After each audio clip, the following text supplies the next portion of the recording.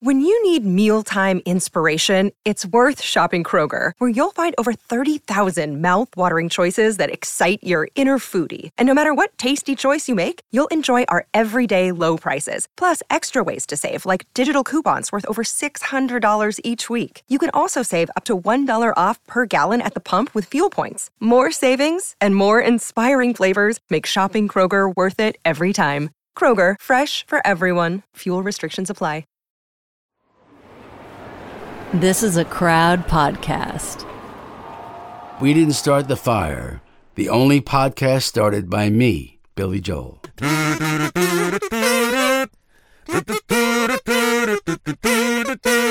Hemingway, Eichmann, Stranger in a Strange Land, Dylan, Berlin, and The Wall. Don't forget The Wall. und so Wall. Hello again, and welcome to episode 86 of We Didn't Start the Fire, the history podcast that cracks open Billy Joel's Rock'em Sock'em action-packed hit song for the most surprising stories of the late 20th century. I'm Katie Puckrick. I am Tom Fordyce. Tom, how the heck did we get to where we are today?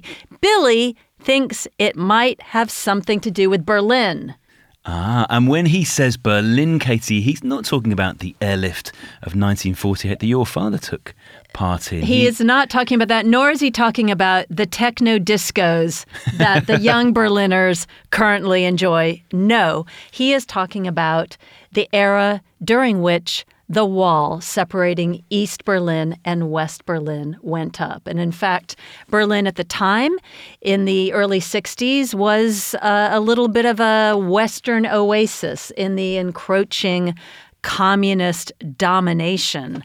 Khrushchev was thinking he wouldn't mind having a little bit of a buffer between the West and their capitalist ways. And I feel like the East German government felt the same way. It seems that way, Katie. Now, there are different ways that we cover topics on We Didn't Start the Fire. Sometimes we will have a learned academic giving us all the background details.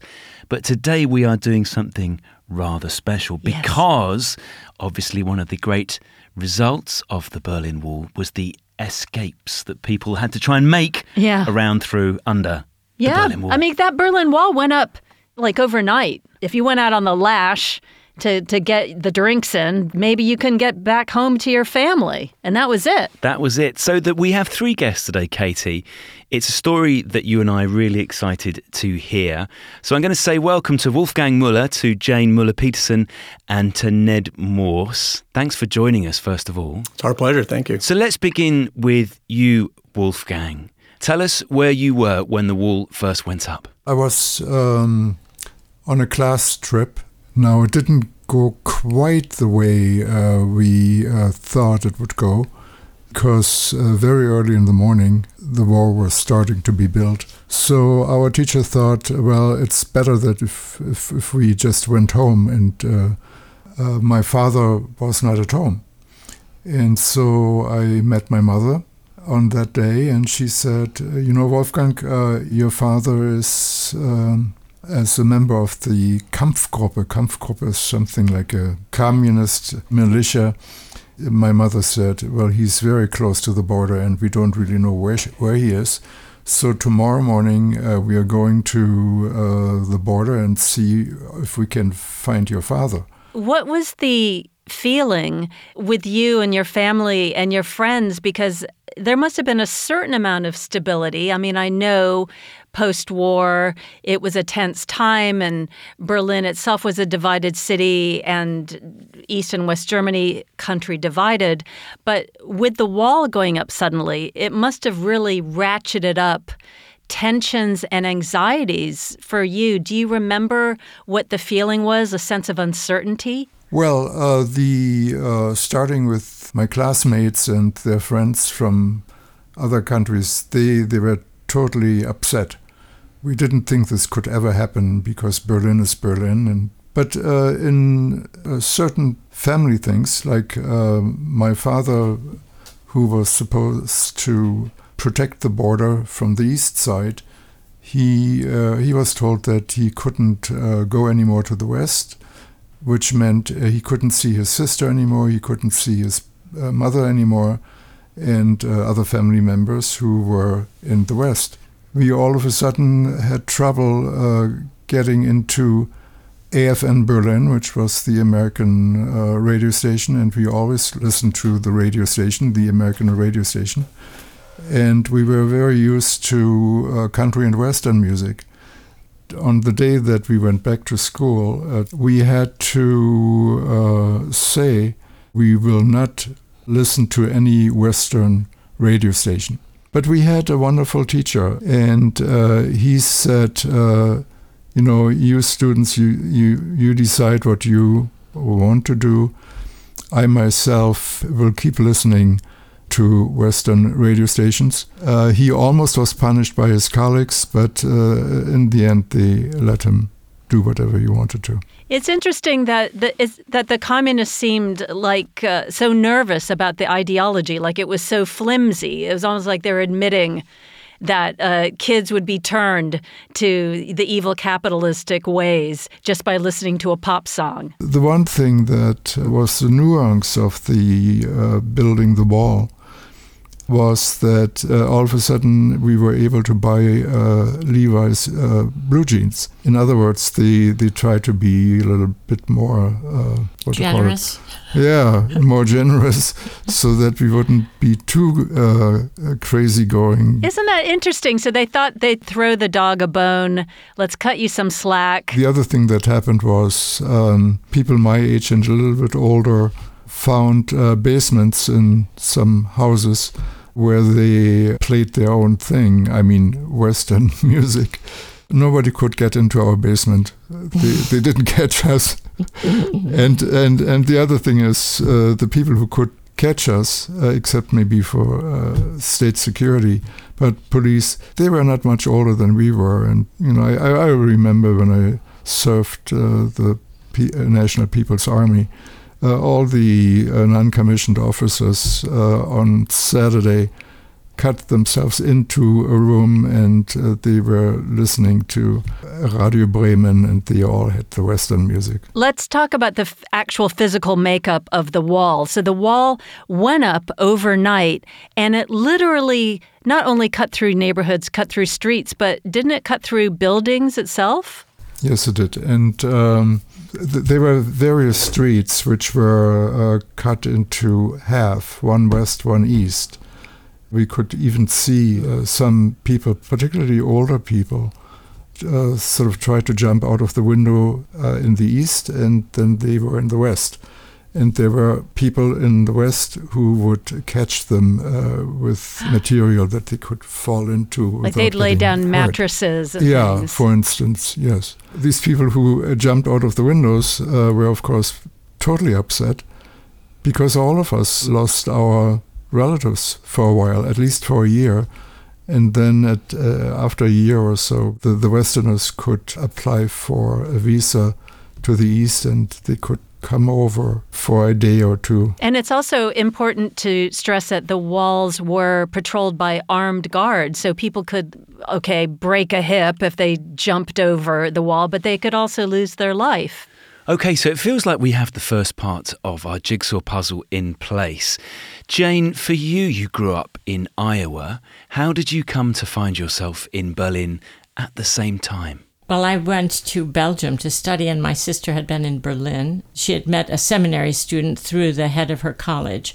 She wanted me to meet him and the other East German students. Tell us about this first meeting then, Jane, because I've seen some photos, and if you were to ask me to define love at first sight, I would say these first pictures of you and Wolfgang together.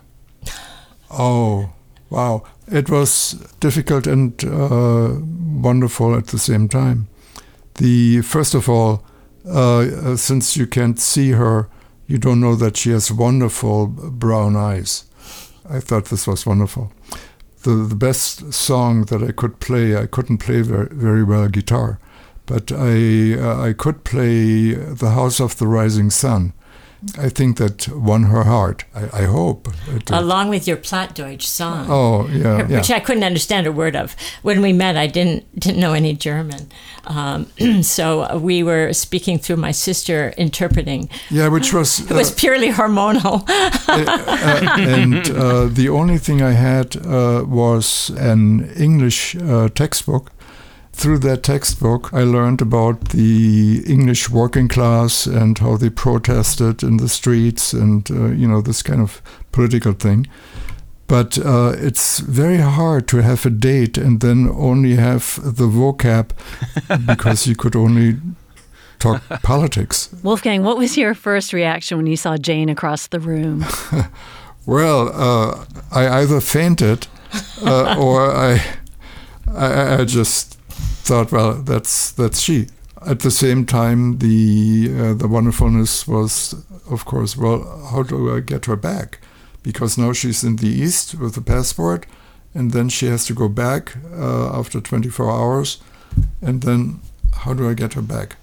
Yeah, at that time, to enter, first of all, to get to West Berlin, which is in the middle of East Germany, and so West Berlin is surrounded by East Germany, and part of that is East Berlin, but the rest of it is just East Germany. So you go in on these transit roads, and it was totally frightening to me, and it almost made me nauseous to see the degree of control that they did as we came into West Berlin. They'd look under the cars, and they wanted to make sure that no East German had gotten in by way of that transit road. These roads were heavily guarded, and they were just a strip through the German Democratic Republic that took you into Berlin. And then from there, you had to go again through many more controls. And when you hit the border right in Berlin, the divided Berlin, you had to change money and get scrutinized and have your bags looked at. So by the time I met Wolfgang, I was already I was very emotional, and I felt almost nauseous from the stress of seeing that many guards, that much security, that much repression, and just having experienced it that first day. And then to see these secret kind of gatherings that would go on, even on the way to that place, though, I remember seeing a guard with a German shepherd standing there and looking really scary. I thought the whole thing was really scary. It was night when we went over, so it was all in the dark, and it was kind of spooky. And then we got in there, and they were playing, not only playing their guitars, but they had a tape that had Back in the USSR. I thought that was good. They had other Beatles songs. The Beatles song. Yeah. Back in the USSR. And then they'd get totally into it and be rocking to it. And of course, he comes in the door with this corduroy jacket, kind of with no collar, and carrying this guitar case and looking really good. Yeah. Oh my gosh. And Jane, all of your nerves were just kind of raw, and the sensations were completely heightened because you'd been on high alert coming in and, being scrutinized by guards. And then you meet Mr. Dishy, Mr. Dream Come True. You must have been so excited. It was a very emotional time. I was very worked up about the whole thing. So emotional, having seen how secure this border was. And at that time, it wasn't as secure as it got later, but it was still very secure. And later, it was called the most secure border in the world after they had automatic shooting devices on it. And even when I went, they already had, from the original wall where they had put barbed wire up, they had created a large empty space and another wall. And to do that, they had to tear down all the houses in that space. So it would be wider than a street would be, much wider. The no man's land, or the death zone, I guess they would call it, where it would be easy to spot anybody trying to get out, and they could be shot because they'd have to get over one wall, and then they'd have to get across this barren strip, and then they'd have to get across the next wall. So I had observed all that on the way in, and all these guard towers. And later I had read that they had 14,000 German soldiers guarding the border between East and West, not all in Berlin, of course, but the whole border area. It was an immense effort of security to keep people in there. And so there I meet my true love, and he can't get out. This is an advertisement from BetterHelp Therapy Online. Hello Fire listeners, it's Tom here. I hope you're enjoying the series. I wanted to tell you about BetterHelp. We all carry around different stresses in life, big and small. A lot of the people we talk about in this series definitely did. And as we know, if we keep those stresses bottled up, it can impact us negatively. That's where therapy can be great. Therapy isn't just for people who've experienced major trauma. It can help you understand the way that your brain works and why you feel a particular way. If you're thinking of starting therapy, give BetterHelp a try. It's all online, designed to be convenient, flexible, and suited to your schedule. All you need to do is fill out a brief questionnaire to get matched with a registered therapist, and you can switch therapists at any time for no additional charge. With over 1,000 therapists in the UK already, BetterHelp can provide access to mental health professionals with a wide variety of expertise in mental health. Fire listeners get 10% off their first month at betterhelp.com/WDSTF, as in, we didn't start the fire. So, that is betterhelp.com/WDSTF. Eat stress-free this spring with Factor's delicious, ready-to-eat meals.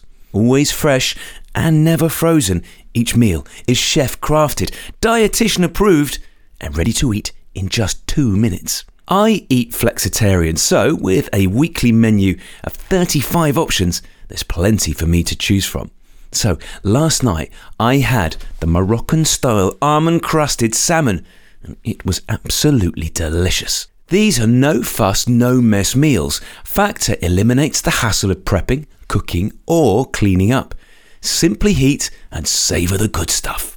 With over 60 add-ons like breakfast, on-the-go lunch, snacks and smoothies, there's plenty of options to help you stay fueled and feel good all day long. Plus, you can customise your weekly meals and pause or reschedule deliveries to suit your lifestyle. Factor is your solution for fast premium meals without the need for cooking. What are you waiting for? Head to factormeals.com/WDSTF50 and use the code WDSTF50 to get 50% off your first box plus 20% off your next box. That's code WDSTF50 at factormeals.com/WDSTF50 to get 50% off your first box plus 20% off your next box while your subscription is active. Okay, so we have Wolfgang and Jane in love but unable to be together for more than 24 hours, and so you two hatch a plan to escape. Well, this came 4 years later, that plan to escape. First, I went to live in East Germany. I worked for about 4 years in various capacities in East Germany while we thought about, should we stay together? Should we try to risk this? I mean, we had to be sure to undertake something so risky. Like, of the people we know, a couple other people who tried it, and they did end up in jails. First, I wanted to just experience East Berlin and get to know the situation better. So I had an opportunity to teach in the English department. But then I flunked their political test, so I didn't get that job because they asked me who the head of the American Communist Party was, and I didn't know. And any American I've told this story to does not know. But Wolfgang told me that's a softball question. They asked you that because every East German child knows who the head of the American Communist Party is. How could you possibly not know? We all know. And so they were like in shock, and then they thought, well, we can't hire her. She's sure no But communist. Jane, didn't they think it was weird that an American was trying to stay in East Germany? I think they knew that I did it because I was in love with an East German. But I think they thought because I had fallen in love, I would try to find a life and move to East Germany. And did it ever occur to you that you might try to do that, or was it just obvious that you guys wanted to get the heck out? Well, I don't think I could ever have decided to live in East Germany. With that repression and that separation and not much mind control, I don't think I could have done it. Once we decided we would stay together, then we started working on how can we get him out. And I had a first failed escape in 1972, I think, when I had made a false American passport for him and gotten a Czech visa into it. And we had a plan that he would go out of East Germany to Czechoslovakia, where he could travel. We had been on that trip, and then he would switch identities right at the border. Like in one suitcase, he'd have some stuff, and he had the other ID. I had a false passport for him, and he would switch his passport, and then he'd enter Czechoslovakia as an American instead of an East German. But we gave up on that, and I started working with lawyers to negotiate him out legally after I went home to work on this escape plan, various aspects of it. And I saw a newspaper article about some MIT students in the U.S. who had had a failed escape, and the woman who they were trying to get out was in jail. So I visited them, and they said, yeah, don't do that passport thing. Go to this lawyer, and he'll negotiate for you. The West German government at that time was buying people. They were like giving the East Germans a lot of money for each person that the East Germans allowed to come out legally. But at the time, the United States government had no relationship with East Germany. So that seems to have been putting the brakes on my application, because one time I went into the office and he said, your time has come. And I was so excited. Each time when I went to his office, it was like once a month, I would get the biggest headache ever. I would sit there waiting and get such a headache, so much pressure, because I thought maybe he'll have something. And then he said, your time has come.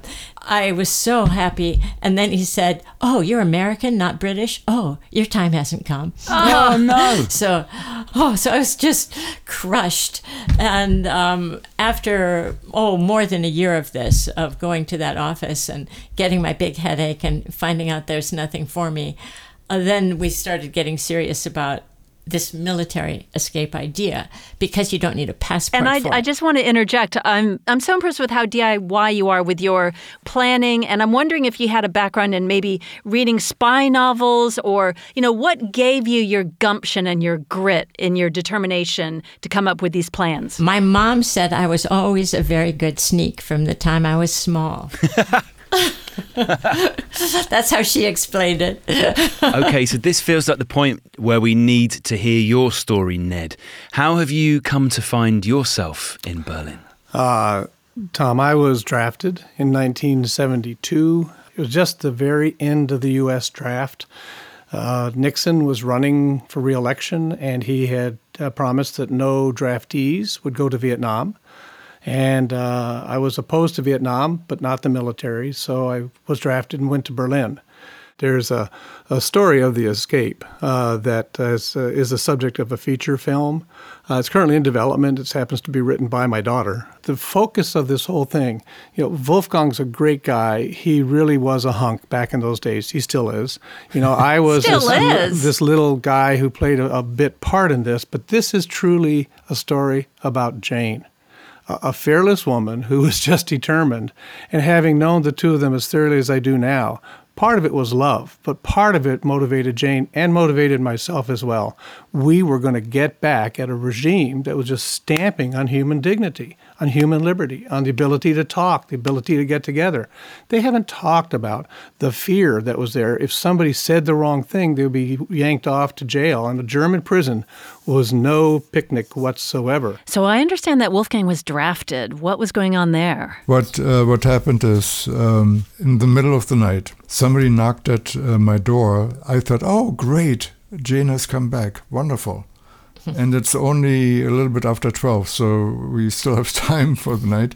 As it turns out, the person who stood in front of my door was somebody like a mail carrier, but he looked totally tired. I guess they had just drafted him that night.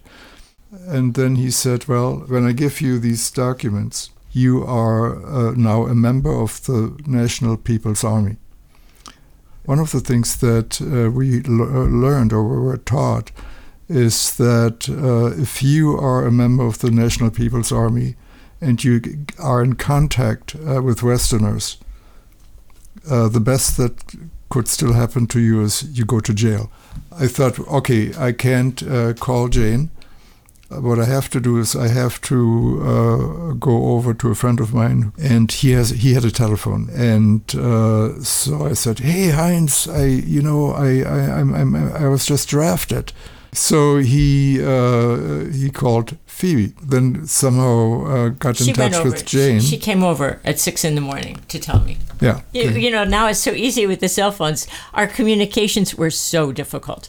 And your heart must have sunk, Jane. Yeah, and then I was really afraid because I didn't know whether they had found out that I had made this false passport and planned this other escape.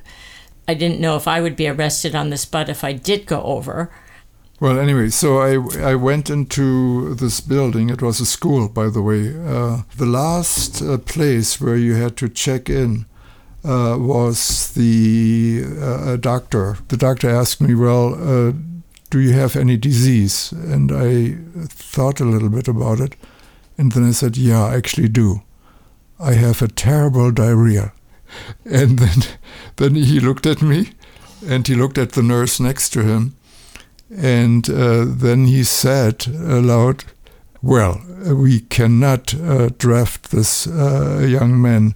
You cannot win a war when the whole battalion has diarrhea. And I thought, wow. That thing helped immensely in this country here. No, don't tell that. Well, no, it's just when the police was behind me and I was too fast, and they stopped me, and I said, well, I had to go so fast because I had to find a bathroom. So I'm so impressed with how intrepid Jane is and how you think on your feet as well. And obviously that's what you needed to live in Germany at this time, that kind of survival instinct. So let's get into the actual escape.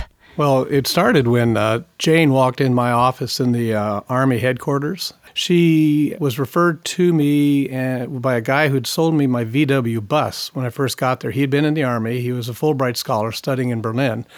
And Jane and her friends had asked, does anybody know anybody in the military? We want to use a kind of a military loophole to bring Wolfgang out. Steve, the fellow who'd sold me the bus, said, I do. Brought Jane in. They told me the story. And I said, I'm up for it. Let's make this happen.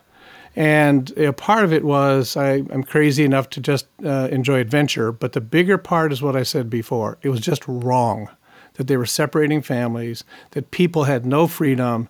And if you think of the era that Jane, Wolfgang, and I were raised in, it was the 60s. It was all the folk songs about blowing in the wind and freedom and the freedom marches. This is something that was just being squashed in Berlin, and I was outraged. That was, I think, the biggest thing that was moving me forward. So we got together. Jane was very far advanced with her plan. I didn't come up with the plan. She did. What they needed was somebody to go into the East and then bring Wolfgang almost all the way out. At that time, Jane mentioned that the U.S. did not recognize East Germany. It was the Soviet zone of occupation in the city. And as such, if I wanted, as a U.S. military, to go into the East Berlin, I could. But I had to wear my uniform. I had to go in and come out in the same way. So if I walked over, I had to walk back. If I took a scooter over, I had to take a scooter over. But the East Germans really controlled Checkpoint Charlie. And what Jane and her colleagues had discovered was the East Germans, who the American military had no real contact with, would take a Polaroid picture, of somebody walking in a uniform, and then they would take that picture as somebody was coming back out, and they would just do a facial recognition. We played on that. And Jane said, hey, we need to find a lookalike, somebody that looks like Wolfgang. I was able to find somebody who looked a lot like Wolfgang, as it turned out, and he was very willing to go along with this thing. So the basic plan, Wolfgang gets a complete uniform smuggled in by Jane, at great risk to herself, by the way. The hardest part was to get the uniform jacket. So my friend and I, she was a friend from my hometown from childhood, actually. She had found out I was in Berlin at a high school reunion, and then she came over there to live, and she actually still lives there today. But she was my accomplice in all of these escapades of trying to get the uniform parts. Like off soldiers, we'd go to restaurants and get different uniform parts, different times, but getting the uniform jacket was the very hardest thing. So we went to a dance place. It's called the Club 60. We're just going to walk right in and pretend we belong there. Of course, we get to the door. There are 2 soldiers guarding the door, and we just freeze. And they say, "It's okay, girls can go in." So we get the guy who's just the right size. You know, in the course of the evening, we tell them what we want. Turns out he was in a military unit, just tourists in Berlin, and they didn't know Berlin well. So we went, he said, "Yeah, sure, we'll get you a jacket. Sure, we have to find our barracks, and we'll go get the uniform jacket for you." And we gave them money for it. There had been reports about my activities in these bars and restaurants, that there's some American trying to involve soldiers in an escape effort. Like, this had been reported. But anyway, so I'm thinking, oh my God, I could be being watched, and then I get this uniform and I have to try to hide it. So we go home, and then I sew it between the inner lining and the outside layer of my coat. I took my whole lining apart, like the sleeves and everything, ripped them out, and then I put the lining of the coat into the uniform and then sewed everything together so that if I took off my coat, you wouldn't see the uniform. When I got to the border, one of the medallions fell off, and there was this big clank. And I'm looking down, and the guards are right there, and there's this medallion right there. And I'm kind of sidestepping over it, thinking, oh my God, this could be the end. Somebody finds this, I'm done. They didn't catch me. And I pretended to be going to a party. So I had chocolates and flowers in my hand, and thinking I would look much less suspicious that way. And I got the uniform to Wolfgang's apartment. And then the time comes where we have the decoy. His name was Mike. And he's the only person in this whole saga, by the way. We don't know who he is or where he is today. So if he should hear this, please get in touch with us, because we want to complete the people that are involved with this. And his wife worked with me in my office. And we had Mike go in, dressed in his uniform. We had Wolfgang go, and he had the uniform, and we'll talk about how he changed. Wolfgang and I met at the base of the Pergamon Museum, which is a huge, huge, massive room inside the museum in East Berlin. And I was at one end of the room. He walked in the other in his military uniform that Jane smuggled in. And Katie, Tom, I swore it was the decoy who had walked in. We nailed it that closely. I was worried that the decoy was there, what's going on. Mind you, I'd never met Wolfgang. Never had met Wolfgang. I didn't know if I was being set up. So the big arrangement was Wolfgang and I will drive around in that VW bus this fellow Steve had sold me. And I wanted to convince myself that he was real, that this was the right thing to do. I was not being set up. At the appointed time to meet Ned, Wolfgang, you had to change out of your civilian clothes into your American military uniform. And that was quite a frantic event, because you were going to change in a bathroom, but there were people there, and so you had to look for a place to change. So what was going on? Can you talk us through that? What I thought was you change your clothing under the bridge of the S-Bahn. Well, it was like a tunnel. It was like a pedestrian tunnel. Yeah, and I thought that I would go in as a civilian and I come out on the other side as a soldier. But when I came to that bridge, there were about 3 or 4 teenagers playing something. And it was shortly before 4, and so I tried to go very fast to the Pergamon Museum. And as I went in, I saw Ned listening to some speaker that explained some Greek myth or something. I don't know what it was. Anyway, and then I thought, well, where can you change? The only place where I could do it is go to the bathroom. But then I noticed that the queue was very long. And they would have seen me going in as one and coming out as the other. Turns out it was the only bathroom because the other there was a big sign saying it's out of order. And so then I ran around the Pergamon Museum, and then all of a sudden I came to a staircase, and it went like in a circle. And I decided that if you're halfway down, then nobody can see you. And then I thought, okay, now you have to do something. So I tore my jacket. This stupid thing didn't work. I couldn't open it. I just ripped this apart. And I usually don't have that much biceps in my arms. But at that moment I could do it. So I went then upstairs. I had the uniform on.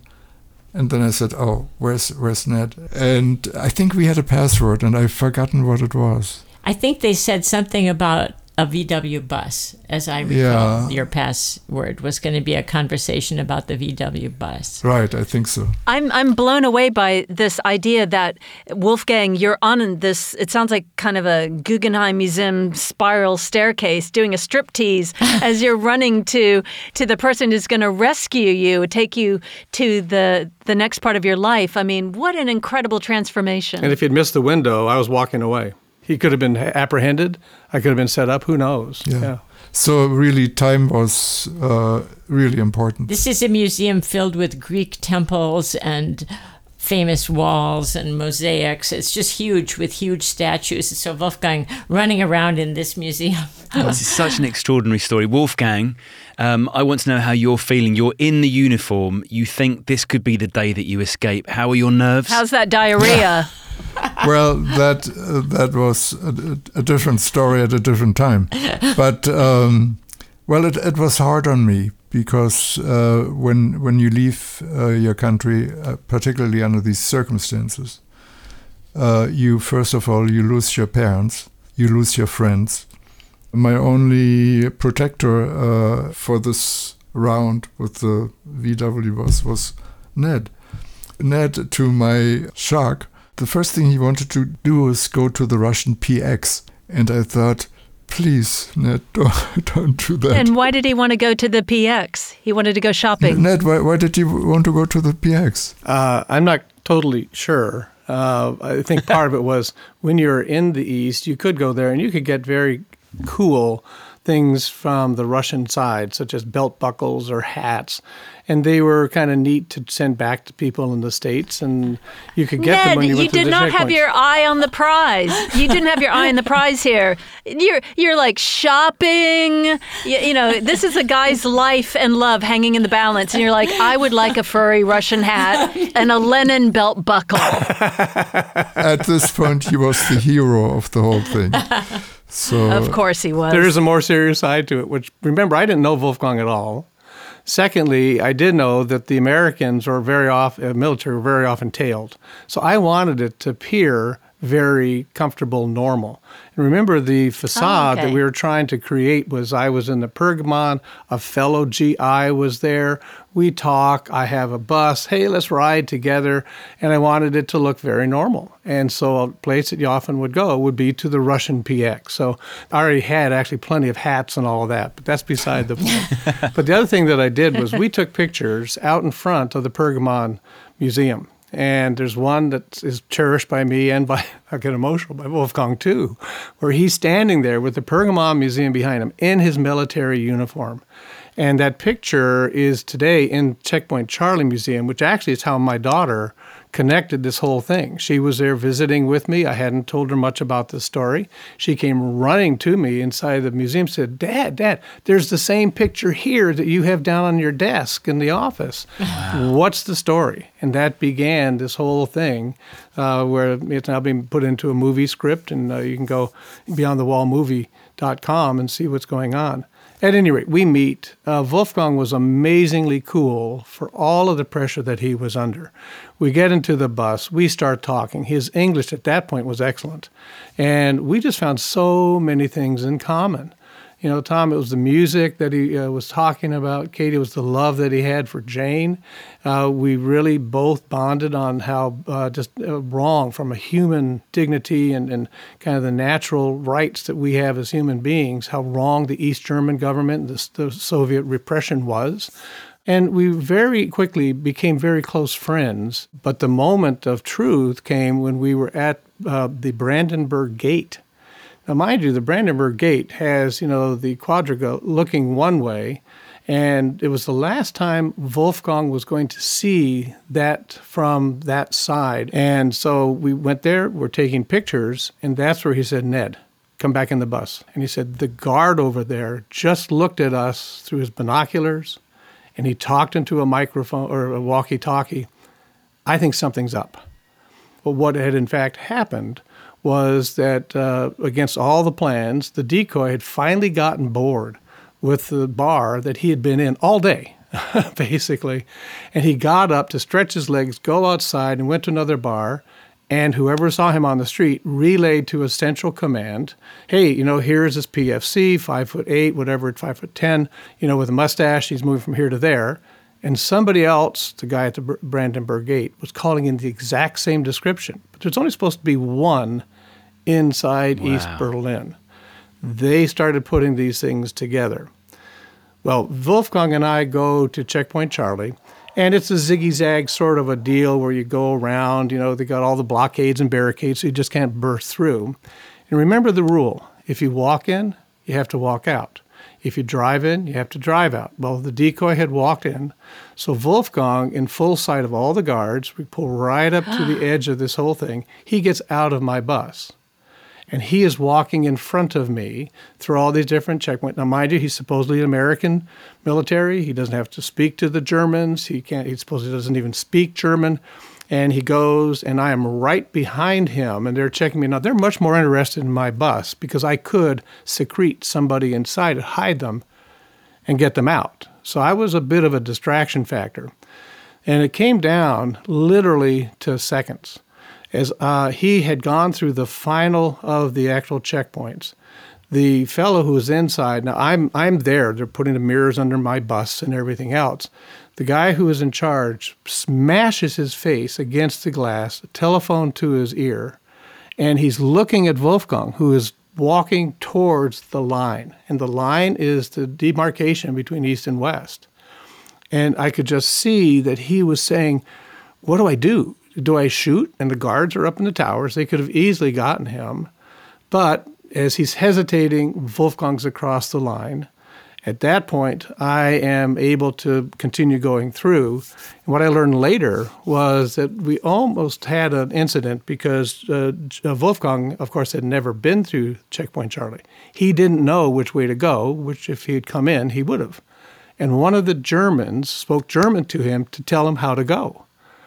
And it could have been a mistake if he had responded or acknowledged, and he just caught himself in time. And he said, oh, what? And the guy pointed, and then he went out. So we now get to the American side. There's also a checkpoint on the American side.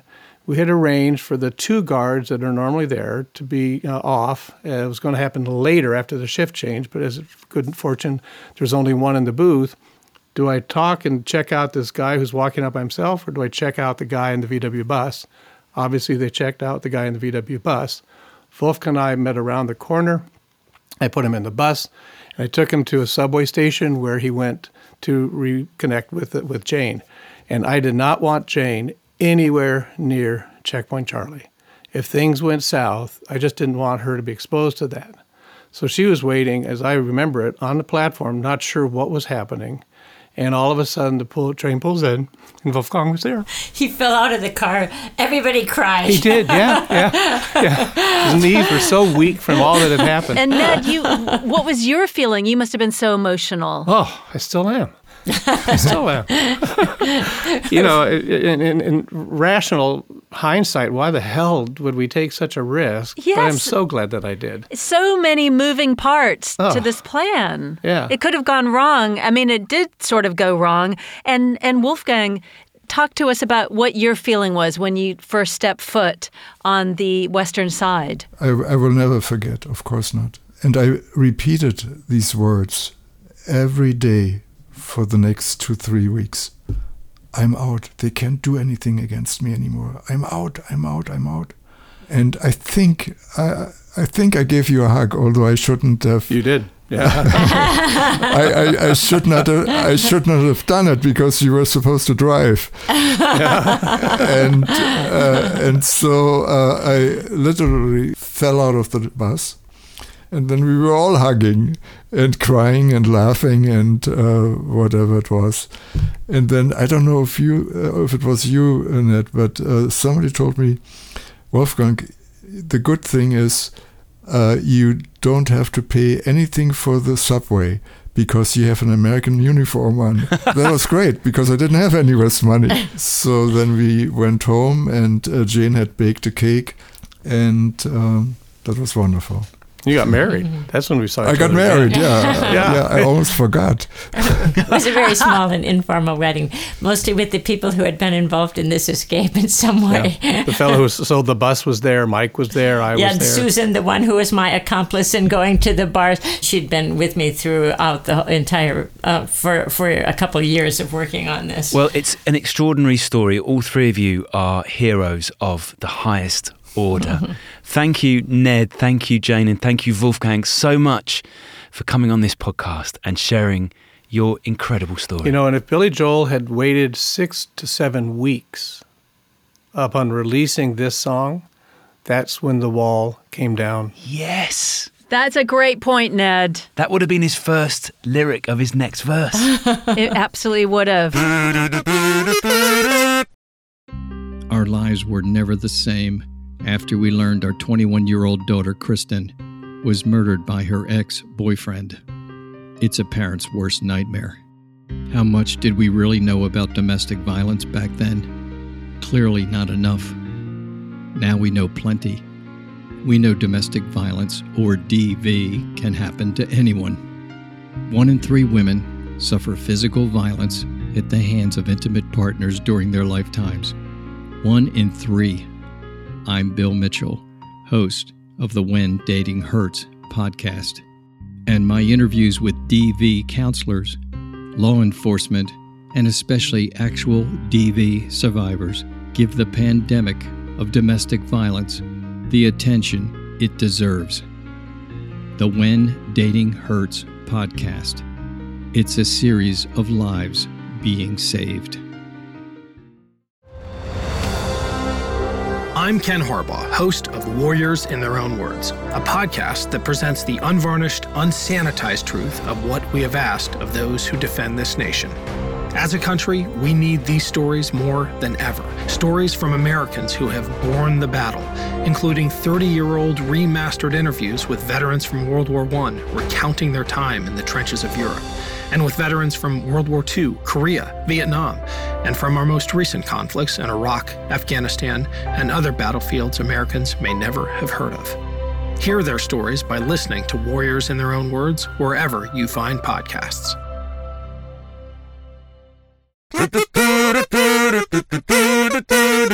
Every aspect, Tom, of their story is so cinematic. Like, just the kind of ramshackle, is it going to work? Are they going to be able to pull this off? I mean, it could have just fallen apart at every twist and turn. I mean, the uniform parts falling out at the checkpoint, Wolfgang getting changed as he's running up the spiral staircase to meet Ned. I mean, there's so many. I mean, I was just getting nervous. I was on the edge of my seat just hearing about it. We both knew, Katie, when we started chatting to them that it had a happy ending, but I had to keep reminding myself because I kept thinking it was going to go wrong. Yeah. The bit where they just get the jacket off some random GIs. soldiers. Yeah, they meet in a bar. It is so ramshackle, but I think that is the charm of it. And the charm, and also, but the danger of like a knock on the door. It could be the Stasi. Oh no, it's their friend. But maybe their friend is the Stasi. It's extraordinary, isn't it? And I was struck not only by the obvious love that Wolfgang and Jane had for each other and continue to have for each other, but also Ned. Like, Ned was risking everything for people he barely knew. I know. I mean, pop music can save the day. Individual actions can save the day. And everything is taking a stand against the man and against the bad guys. doing your part. Yeah, doing your part. And there's someone else we need to thank as well, Katie, and that is a listener to the show called Kurt, who is in Cincinnati. And this episode really began with an email from Kurt. Oh. He wrote to us to say, Wolfgang Müller was one of my college professors and escaped from East Berlin. His story has been made into a short movie, and I think he would bring a great perspective to the podcast. Kurt, you were absolutely bang on the money. Thank you, Kurt. Thank you so much. Thank you. And yes, the short film, which may yet be turned into a feature-length Hollywood flick.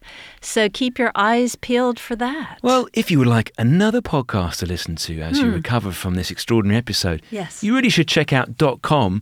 Firstly, because it's fantastic. Secondly, because it is a tech podcast hosted by Katie Puckrick. Yes, it's hosted by Katie Puckrick. It Lifts the Veil on the Internet. Series 3 is out now, and it's about the complex world of ransomware and cyber attacks, because in this brave new world, nothing is too small or too big to be digitalized, including acts of war.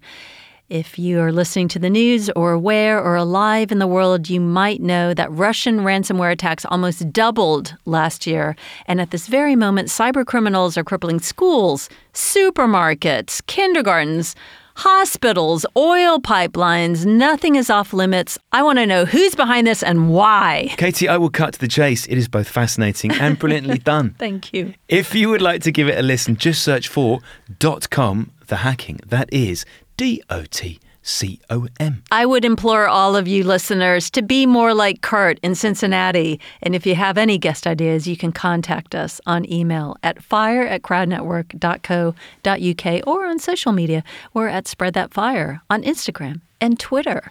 Where are we going next week, Katie? Next week, we're going to investigate the invasion of the Bay of Pigs. Ah, the US against Cuba. Yeah, well, or the CIA against Castro. Interesting, Katie, interesting. Very interesting.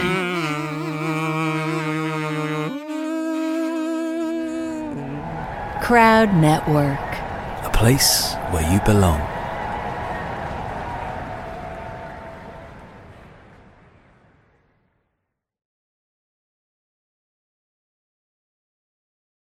Welcome to Anthology of Heroes, the podcast that explores the most pivotal moments of history through the eyes of those who lived it. In this podcast, we don't spend our time recounting facts and dates. Instead, we follow in the footsteps of national heroes, kings, or ordinary people who lived and breathed the moments that shaped our world. We're not hemmed in by eras, borders, or religions. Instead, we seek out the tales of those who defied the odds and fought passionately for their beliefs. Whether they're right or wrong is up to you to decide.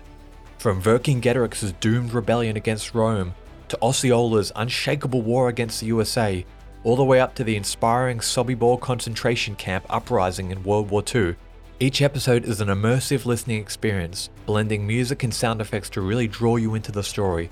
Our episodes go for about 45 minutes, making them perfect for your commute, and are crafted using a wealth of historical sources, which I list on our website if you want to learn more. I'm the host, Elliot Gates, and I'm thrilled to have you joining me as we uncover history's hidden gems and illuminate the faded pages of our past. Look out for the Anthology of Heroes podcast on Spotify, Apple Music, or anywhere else you get your podcasts from.